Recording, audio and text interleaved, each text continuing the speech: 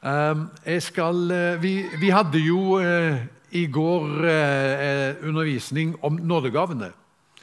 Og så tenkte jeg at jeg skulle ha litt undervisning om det i dag også. Men i alle fall jeg toucher inn på det, får jeg si. Men vi skal lese Guds ord, så vi er sikre på at vi får gjort det. Fra Apostlenes gjerninger, kapittel 8. Og der skal vi lese om en som heter Philip. Og Philip, han omtales et annet sted i Apostlenes gjerninger som evangelisten.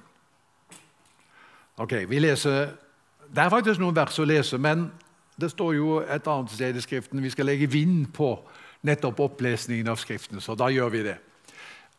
Apostlenes gjerninger 8:4 i Jesu navn. De som var spredt omkring dro rundt og forkynte ordet. Philip kom ned til hovedstaden i Samaria, og der forkynte han Kristus. Og alle som en fulgte oppmerksomt med når de hørte Philip tale og så de tegnene han gjorde. For mange hadde urene ånder som for ut av dem med høye skrik, og mange lamme og halte ble helbredet. Det ble stor glede der i byen. En mann ved navn Simon holdt til i byen. Han drev med trolldom så folket i Samaria var helt overveldet. Han påstod at det var noe stort. Alle var opptatt av ham, og både små og store sa, han er Guds kraft, den som kalles den store. De sluttet opp om ham fordi han i lang tid hadde overveldet dem med trolldomskunstene sine. Men da de fikk tiltro til Philip, som forkynte evangeliet om Guds rike og Jesu Kristi navn, lot de seg døpe både menn og kvinner. Simon selv kom også til tro, og da han var blitt døpt, holdt han seg stadig til Philip og var overveldet av de tegn og mektige gjerninger han så. Apostlene i Jerusalem fikk nå høre at Samaria hadde tatt imot Guds ord, og de sendte Peter og Johannes dit ned. De kom ned og ba for dem, slik at de skulle få den hellige ånd. For ånden var ennå ikke kommet over noen av dem. De var bare døpt til Herren Jesu navn. Nå la de hendene på dem, og de fikk den hellige ånd. Men da Simon så at ånden ble gitt ved at apostlene la hendene på dem, tilbød han dem penger. Og så kan vi hoppe over noen vers der, for der er det at han prøver å kjøpe Guds gave for penger, og det er ikke på den måten det skjer. Men vi fortsetter i vers 26. En engel fra Herren talte til Philip og sa, gjør deg klar og dra sørover på veien fra Jerusalem til Gaza. Dette er en ødestrekning. Philip gjorde seg i stand og dro av sted. Han fikk se en etiopisk hoffmann, en høy embetsmann som hadde tilsyn med skattkammer hos Kandake, dronningen i Etiopia. Han hadde vært i Jerusalem for å tilbe. Nå var han på vei hjem og satt i vognen sin og leste fra profeten Jesaja. Da sa ånden til Philip, gå bort til vognen og hold deg tett opp til den. Philip sprang bort. Legg merke til entusiasmen der. Ånden sa gå, og Philip sprang. Der har vi entusiasme. Og da han hørte at han leste fra profeten Jesaja, spurte han, forstår du det du leser? Hvordan skal jeg kunne forstå, sa han, når ingen forklarer det for meg? Så ba han Philip komme opp i vognen og sette seg ved siden av ham. Det stykket i skriften han holdt på å lese var dette. Lik en sau som føres bort for å slaktes. Lik et lam som tier når det klippes, åpnet han ikke sin munn. Da han var fornedret, ble dommen over ham opphevet. Hvem kan fortelle om hans ett, for hans liv er tatt bort fra jorden? Hoffmannen sa da, si meg, hvem er det profeten taler om her? Er det om seg selv eller om en annen? Da tok Philip til orde. Han begynte med dette skriftstedet og forkynte evangeliet om Jesus for ham. Jeg tror vi stopper der, tar bare med slutten av vers 39, for der står det etter at han var blitt døpt. Han fortsatte denne etiopiske hoffmannen lykkelig videre på sin vei. Det er fint. La oss be. Herre, vi takker deg for denne gudstjenesten, og vi takker deg for alt det fine vi har fått være med på her. Takk at du er hos oss, du er midt iblant oss, og vi ber at du også nå skal tale til oss gjennom ordet ditt. Amen. Ja, jeg har tenkt å si noen ord i formiddag på den tiden som jeg har til disposisjon om Philip, personen, budskapet og metoden, men, som han liksom levde i. Men la meg begynne med å gi dere et lynkurs i europeisk og vestlig kirkehistorie. Er dere klar for det? Et lynkurs, det kan gå. Er dere glad i kirkehistorie? Jeg synes det er superspennende. Her skal du få et lynkurs. Og da er det sånn at 2000 år, det kan vi tegne på den måten, og kirkens liv i Vesten, da får jeg si, gjennom 2000 år, den ser sånn ut. Sånn kan vi tegne det. Og her er det 2 skjæringspunkter. Dette er, vi skriver bare for enkelhetens skyld, 300-tallet. Da skjedde det nemlig noe i Romerriket. Før dette tidspunktet så var kristne i Romerriket,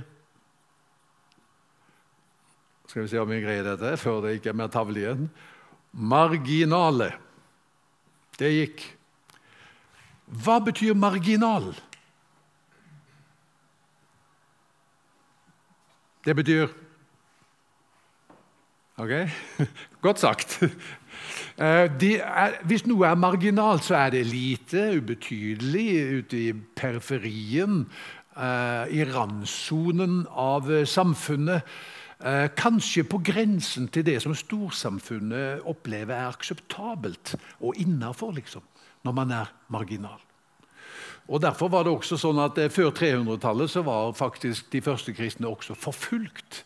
Fordi de vaka litt i landskapet der i forhold til hva storsamfunnet tenkte var innenfor. Så på 300-tallet skjer det noe, og de kristne i Romerriket blir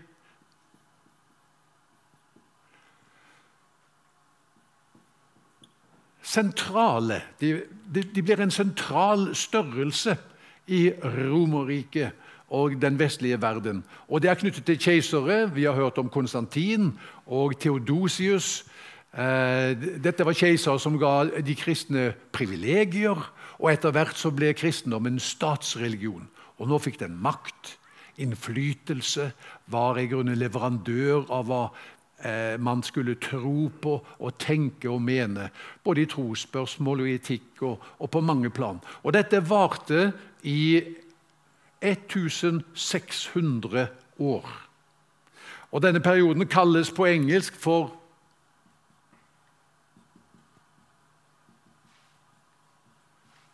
Christendom. Vi kunne si det var liksom kristenhetens periode i Vesten, Europa, den vestlige verden. Jeg sier var, for vi ser at det skjer noe her. Og det er litt usikkert. De lærde stride litt om dette her skjæringspunktet. Noen faktisk sier at noe skjedde i 1963. Hva som skjedde i 1963? Ja, i Amerika var det sånn i 1963, for første gang, mens kirkene arrangerte kveldsgudstjeneste, vekkelsesmøte på søndag kvelden, så var det kinoforestilling i byen. Det hadde aldri skjedd før. Parallelt med at det er vekkelsesmøte, er det kinoforestilling. Og da var det som verden sa, takk for følge. Adios amigos, vi forlater dere, vi vil kjøre vårt eget løp. Det som har skjedd her, det er det at den vestlige verden er blitt sekularisert. Hva betyr det da? Sekularisert? Ja, det betyr avkristnet. Det betyr at kristendommen har fått mindre og mindre innflytelse, og hvis man tror på Gud, så er Gud liksom skjøvet langt ut på sidelinjen, og har ikke lenger innflytelse på hvordan man tenker, og hva man mener, og hvordan man lever livet sitt. Så her har det skjedd noe, at kristendommen igjen er gått fra å være en sentral størrelse i samfunnet til å bli en marginal størrelse i samfunnet.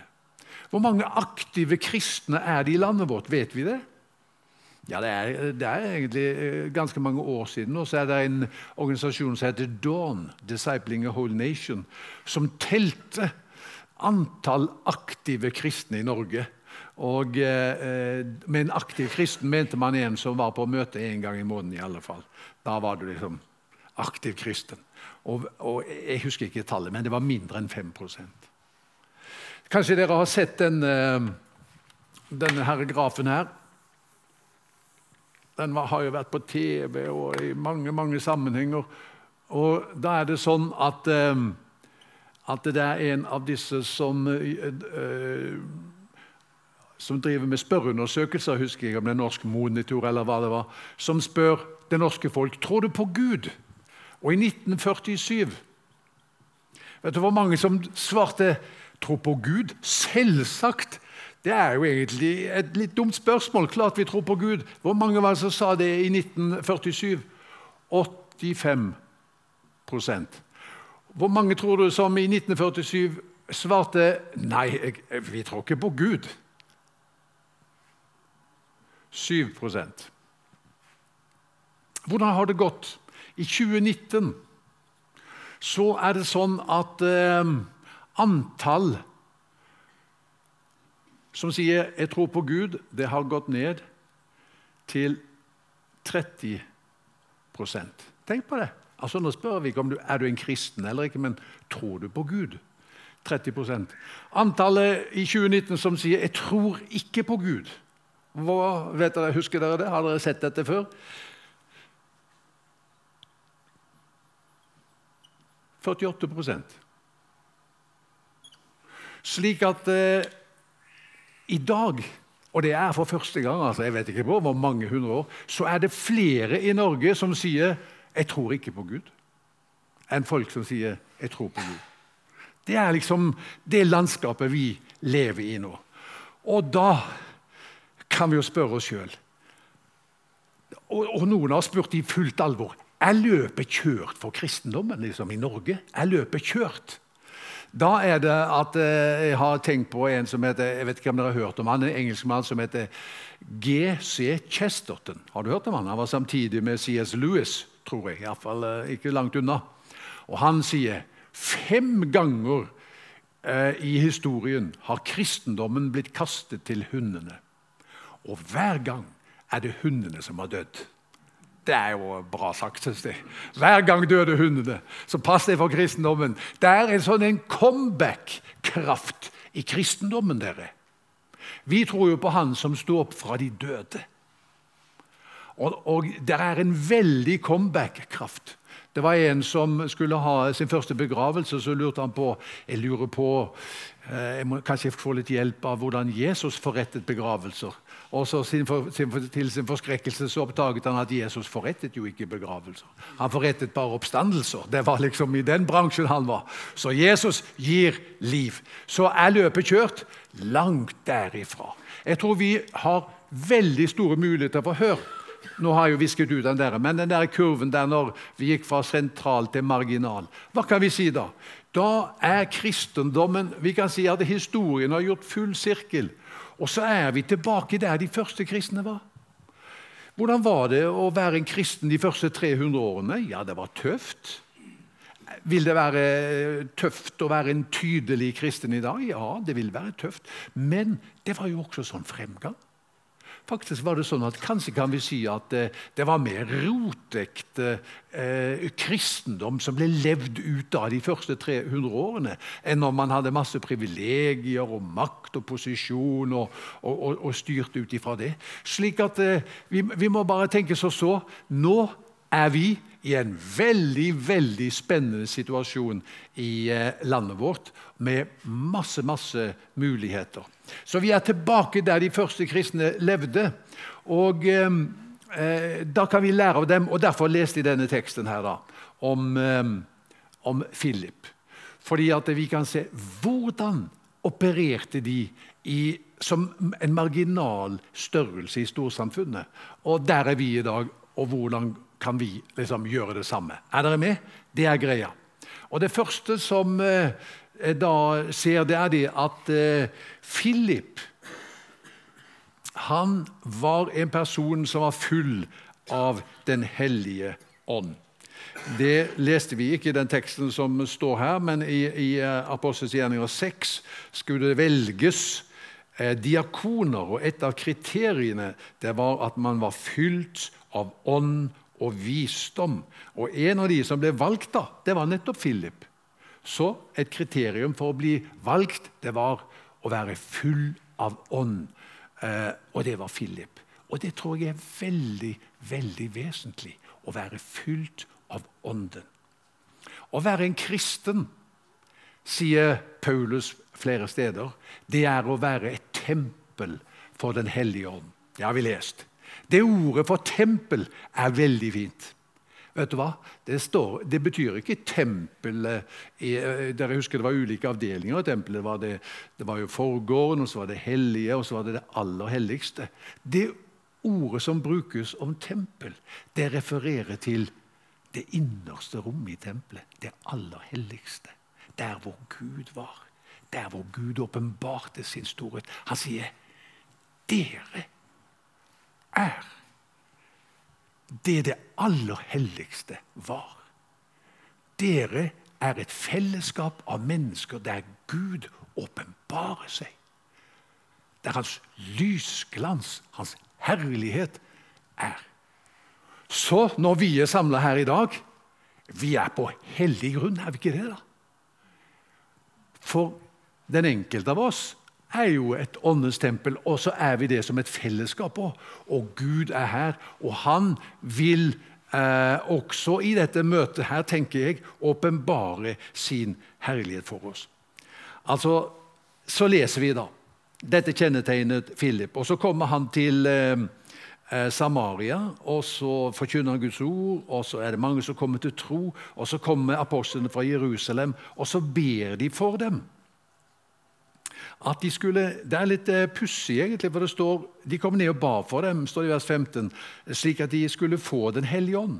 For ånden var ennå ikke kommet over dem. De var bare døpt Herren Jesu navn. Nå la de hendene på dem, og de fikk den hellige ånd. Og så står det om Simon, han så at ånden ble gitt. Hvordan kan man se at ånden ble gitt? Ånden kan man jo ikke se. Hvordan kan man se at ånden ble gitt, tror du? Kanskje glede? Altså, vi leste det ble stor glede der i byen når Philip forkynte evangeliet. Det står om hoffmannen, vet du, han fortsatte lykkelig sin reise. Kanskje var det utbrudd av glede, lovprisning. Kanskje var det disse manifestasjonsgavene som vi talte om i går, som kom til uttrykk. Jeg tror nok det. Tungetale, tydning av tungetale, profeti, lovsang i ånden. Alt dette her, det kom til uttrykk når apostlene la hendene på dem, og så står det de fikk ånden. Men de var jo blitt kristne. Hadde de ikke fått ånden da? Er ikke det kjennetegn på en kristen at man har ånden egentlig? Jo, det er det.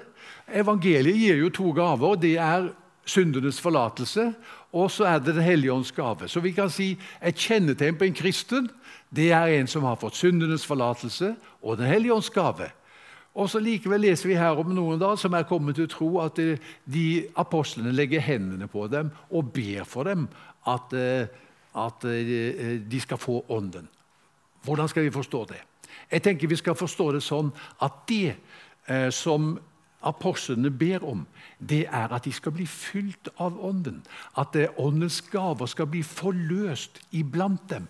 At åndens nærvær enda tydeligere skal bli framtredende i deres liv og i fellesskapet. Og derfor ber de om dette.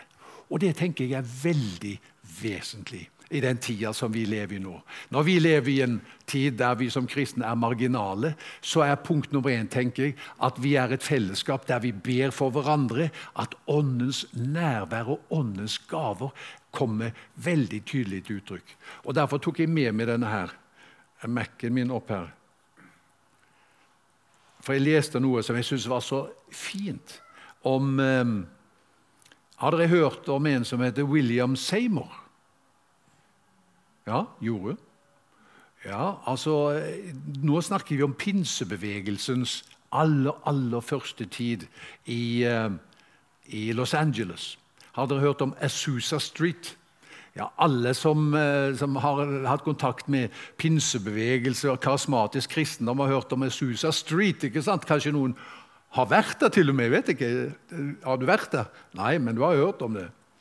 Ok, hør. Dette var jo kristne da, som nå er vi tilbake i 1906, det er jo 100 og nesten 20 år siden det da. Og så er det en liten gruppe av kristne som ber om et dypere liv. Og så står det om denne William Seymour, en svart forkynner, at han hadde salvet og bedt for en vaktmester som med ett brøt ut i tungetale. Endelig, nå leser jeg bare her, endelig ropte vaktmesteren, "This is it! Dette er det!" Det er blitt liksom en sånn kjent greie. "This is it! Dette er det!" Sammen gikk de til kveldsmøte, men Seymour ble aldri ferdig med prekenen. Vaktmesteren løftet hendene og brøt ut i tungetale. Som av en usynlig kraft ble hele forsamlingen feid på kne, og det kunne høres gledesutbrudd og tungetale overalt. Hun som senere ble Seymours kone, satte seg til pianoet, enda hun ikke kunne spille, og spilte og sang feilfritt i en stemme de siden ville huske, fordi det var så vakker, på 6 språk hun aldri hadde lært, med tolkninger på hvert av språkene også, fransk, spansk, latin, gresk, hebraisk og hindustani. Tenk på det da! Det var nok et interessant møte å være på. I 3 dager fortsatte den lille bønnegruppen og kokker, vaktmestere, jernbanearbeidere og vaskedamer og tilbe. Til tider ropte de så alle kunne høre det. Andre ganger senket det seg en guddommelig stillhet over dem. Noen falt i transe. Hva er det? Falt i transe, hva er det? Hæ? Ja, de er borte. De er liksom ikke til stede. I 3-4 timer. Og usedvanlige helbredelser fant sted. Hør på dette da. En som forteller. Støyen fra den veldige åndsutgytelsen dro meg til møtene. Jeg hadde vært et omvandrende apotek hele livet, med svake lunger og kreft. Da de så på meg, sa de, «Barn, Gud vil helbrede deg.» I de dager av så sterk åndsutgytelse var det slik at sa de at Gud ville helbrede deg, så ble du det. Det har gått 33 år siden den gangen, og jeg har aldri returnert til legene eller de gamle medisinene. Takk Gud, Herren frelste meg og døpte meg, Den hellige ånd helbredet meg og sendte meg jublende ut i livet igjen. Ok, det er fint da. Tenk å være på møte og så bli sendt jublende ut i livet.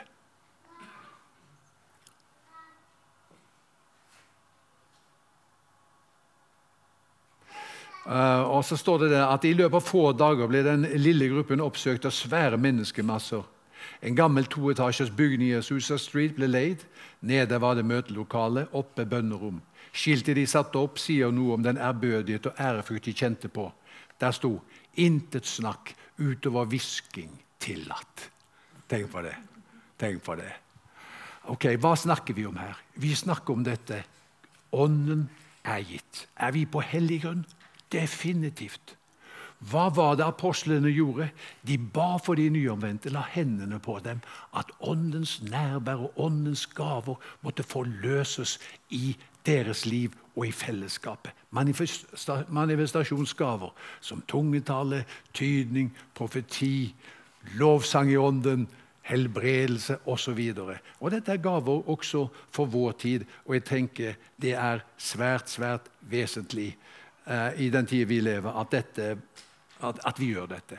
Og hvis du er på møte her og kjenner lengsel etter dette, så tenker jeg vi kan be om det i dag også. Vi er her for å be for hverandre og legge hendene på hverandre. Noen sier det at i 2050 vil det være for det første flere kristne på jorden enn noen gang. Så det er jo gøy å tenke på, selv om det i Norge ikke er så bra. I 2050, om 25 år, flere kristne på jorden enn noen gang. Og det vil være 2 poler. Det vil være katolsk kristendom. Det vil være i hvert fall 1 milliard og mer der. Og den andre polen, det er karismatisk kristendom. Det er de 2 polene. 1 milliard der og 1 milliard der, kanskje mer, jeg husker ikke. Sånn at man sier det at kristendommen i verden er blitt mer karismatisk, rett og slett. Og det er jo spennende. Og så når vi da sier ja, vi lengter etter å se mer av dette, kom og fyll oss, så er vi liksom på bølgelengde med det Gud gjør i verden i dag. Ok, det var personen. Han var full av ånden, og han fikk drahjelp av apostlene til å be for også de nyomvendte, at de blir fylt av ånden. Ok, det andre som jeg har lyst til å si, det er budskapet. Han forkynte Philip. Hva forkynte han? Ja, det står i vers 5. Han kom til Samaria og forkynte Kristus. Og i vers 12, der står det at han forkynte evangelium om Guds rike og Jesu Kristi navn. Og i vers 35 til hoffmannen, han forkynte evangeliet om Jesus for ham. På gresk står det, han evangeliserte Jesus for ham. Det er en fin måte å si det på. Så budskapet hans er Jesus. Så hvilket budskap er det vi skal forkynne i denne tiden? Hvis vi liksom skal lære av de første kristne, ja, vi må være veldig, jeg synes det var så flott det du møtte oss med også der. Det er ingen fordømmelse for dem som er i Kristus Jesus, månedens ord. Og dette er viktig også å bringe ut, forkynne evangeliet om Jesus. For de tror jo at kristendom, det er for de som er liksom, altså folk ute da, tenker at kristendom det er for de som er ekstra gode mennesker, og de er liksom, det er ikke for vanlige folk dette her liksom, og jeg kan jo ikke bli med i en menighet, for jeg strever med så mange ting. Vel, jeg liker jo han legen da, som hadde følgende plakat utenfor kontoret sitt, der stod det åpent på grunn av sykdom. Er ikke det fint sagt? Ellers så leser vi gjerne stengt på grunn av sykdom, men legen han er åpent på grunn av sykdom. Og det er ikke sånn at hvis du er syk, så kan du ikke gå til legen, for leger er til for syke. Og evangeliet om Jesus, det er et budskap om at du som ikke får livet til, du er velkommen. Det er nettopp for deg han kom. Og derfor så vet vi at vi av og til sier at vi burde ha et skilt. Jeg har sett noen menigheter ha det også, foran inngangsdøra. Adgang forbudt for fullkomne mennesker. Hvis du er fullkommen, så du vil ikke like det her, for at her er vi ikke fullkomne. Her er vi ganske vanlige mennesker som tror på Jesus. Men hvis du ikke er fullkommen, da kanskje du vil like det sammen med oss, for her er vi sammen med Jesus, og han er så god mot ufullkomne mennesker. Det står i Hebreerbrevet, det er ikke engler han tar seg av. Er ikke det trøstefullt? Du må ikke være en engel for at han skal ta seg av deg. Det er mennesker han tar seg av. Jeg leste et vers i Lukas 7, 47. Der står det at om denne kvinnen, at hennes mange synder var henne tilgitt. Og det er et veldig fint ord. Hennes mange synder var henne tilgitt. Lukas 7, 47.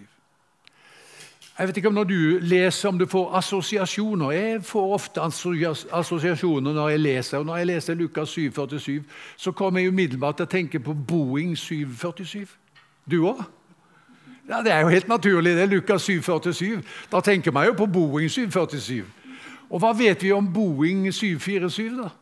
Ja, det er jo verdens nest største fly. Det er en jumbojet med et vingespenn på 60 meter, med en marsjfart på 900 km i timen, og med et passasjerantall på 525-30 passasjerer, og en rekkevidde, jeg tror det var 12 000 km, et eller annet kolossalt langt. Og greia er den at hvis du går ombord i en Boeing 747, hvis de lander sånn fly på Gardermoen, det vet jeg ikke, en kald høstdag i november, og det er hustri, og det er litt sånn kald vind fra øst, og det er ikke noe trivelig på Gardermoen i det hele tatt, når du går ut av det flyet. Oi, det er 32 grader. Oi, der er det en sandstrand. Palmer. Her synger de etter sambarytmer. Og du verden, hvor er jeg henne? Jeg er en helt ny verden. Og det var Boeing 747 som tok meg dit. Og greia er den altså, ikke sant? At når du går ombord i Lukas 7:4-7, hennes mange synder er henne tilgitt. Når du går ombord i syndenes forlatelse, så bringes du inn i en ny verden og en ny virkelighet.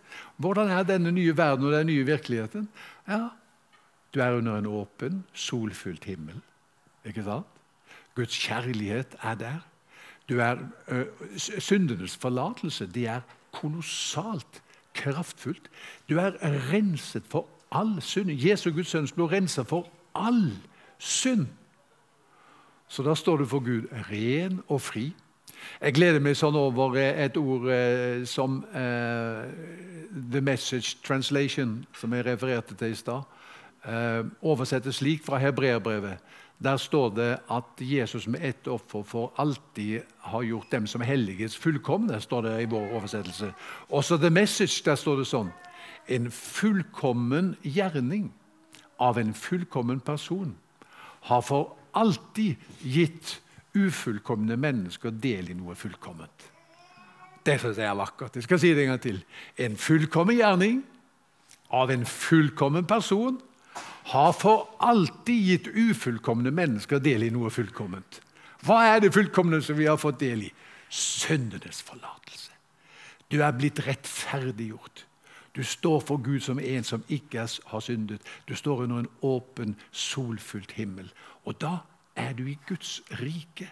Du inne i et kraftfelt der det kan skje også disse tingene som vi beskriver her i forbindelse med åndens nærvær og åndens gaver som kan manifesteres iblant oss. Vi der nå.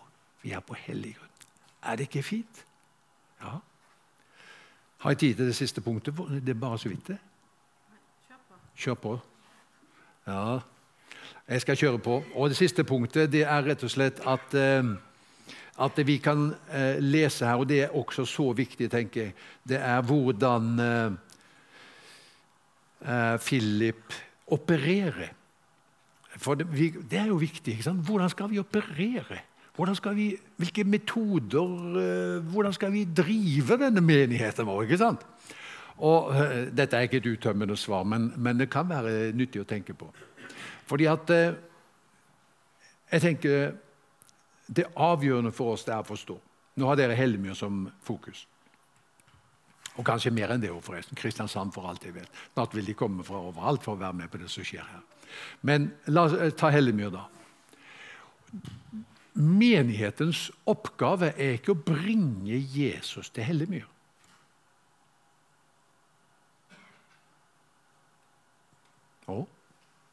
Nei. Hvorfor ikke det? Der han allerede. Så det trenger vi ikke gjøre. Jesus lenger ute enn oss, langt foran oss, og i sammenhenger og familier og settinger som ikke vi kunne drømme om. Der det mennesker som ber, uten at vi klar over det. Kanskje ser litt på TV på Kanal 10 eller Visjon Norge, eller hva det måtte være. Følger med. Og de ber sine bønner. Vi vet ikke om det, vi har det ikke på radaren. Men Gud vet det, og han jobber med det. Så derfor vår jobb jo ikke å bringe Jesus til Hellemyr, for der han. Hva vår jobb? Vår jobb å finne ut hva han holder på med på Hellemyr, og så koble seg på det. Da blir det virkningsfullt. Ikke sant? Hvis vi får øyne til å se, og det det som greia, og nåde til å avdekke, hva holder du på med på Hellemyr, Jesus? Og koble oss på det, da det duket for veldig interessante ting. Jeg pleier å fortelle, noen av dere har hørt med det før, om musa og elefanten som gikk over hengebroa. Og du vet hvordan det å gå på en hengebro, det har vi prøvd på, de fleste av oss. Den rister og skaker, og den skjelver og beveger seg hit, herfra og dit. Og når musa og elefanten kom over på andre siden, så sier musa, vi fikk det sannelig til å svinge, du og meg. Og det jo en artig historie, ikke sant? Musa hadde jo en svært ubetydelig rolle der. Det var elefanten som stod for vibrasjoner og svingninger. Men den fikk være med på det. Og når det gjelder å vinne mennesker for Jesus, så det denne hellige ånd, det Jesus, det Gud som om du vil, elefanten. Det han som gjør det. Og så må vi bare prøve å se, hva det du holder på med? Se etter tegn på Guds aktivitet. Og så involverer du det varsomt i det. Det det Philip gjør. Han i vekkelsen i Samaria, så blir han av ånden ledet ut i ørkenen. Og så der det en fra Etiopia som har vært i Jerusalem for å tilbe, og nå han på hjemvei, og han skuffet. Han leser bokrull fra Det gamle testamentet, skuffet, for han fant ikke det han søkte. Men Gud så ham. Og så sender han altså Philip ut til ham. Han kom til rett person, på rett tidspunkt og på rett måte. Hvordan kan vi si at han kom til rett person? Ja, han var helt åpenbart en søkende. Han hadde reist helt fra Afrika til Jerusalem for å søke Gud. Og nå var han på hjemvei, søkende. Finnes det noen sånne på Hellemyr? Det tror vi. Han kom på rett tidspunkt. Hvordan kan vi si det? Han satt jo og leste i Bibelen. Og når Philip skjønner det, så skjønner han jo at her er Gud på gang. Og så er det at han varsomt kobler seg på det Gud gjør. Og så sier han, forstår du det du leser? Nei, ja, hvordan kan jeg forstå når ingen forklarer meg? Kom opp i vogna. Så setter han seg opp. Hva leser han? Jesaja 53.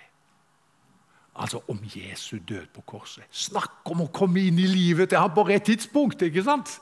Oi, oi, oi!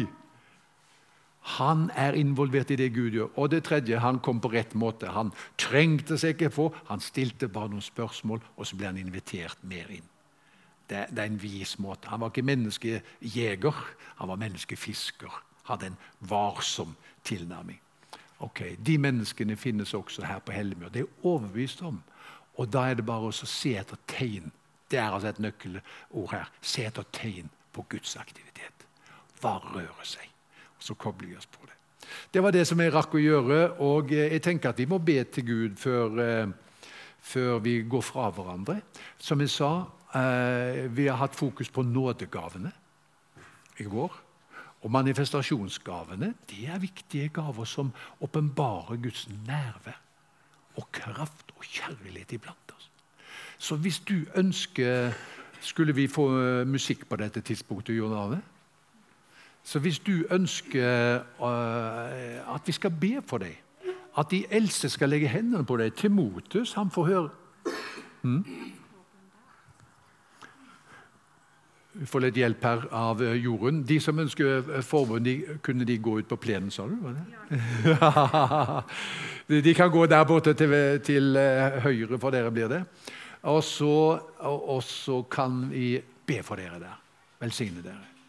Faktisk Paulus, han sier til Timotheus, tenn opp nådegaven din. Så sier han, den du fikk da de eldste la hendene på deg. Hæ? Er det ikke interessant? Det kan skje for deg også. Så hvis du lengter etter dette, fyll meg, Herre, med din ånd, og forløs gaver i livet mitt, enten det er tungetale, eller det er tydning, eller det er profeti, eller sang i ånden, eller gave til å helbrede, visdomsord eller kunnskapstale. Vi skal be for deg. Være med og velsigne deg, at Gud skal ta deg videre inn i det livet som han har for deg.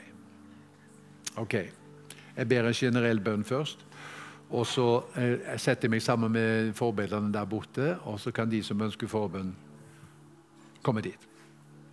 Herre, vi takker deg for at vi lever i en spennende tid. Vi synes jo det er litt trist at den verden vi kjente, den er ikke lenger. Den verden der kristendommen var en sentral størrelse, den er over. Og samtidig så ser vi at det å være en marginal størrelse behøver ikke være dumt. Nå er vi der hvor de første kristne var. Så ber vi deg da, Jesus, at vi skal få lov å operere på samme måte. Fyll oss med Den hellige ånd. Gi oss å gi Jesus til verden. Og hjelp oss å se, øyne til å forstå hva du holder på med i vårt nabolag, i gata vår, i oppgangen eller i familien. Og gi oss nåde til også varsomt å involvere oss i det du holder på med. I Jesu navn ber vi om dette. Amen.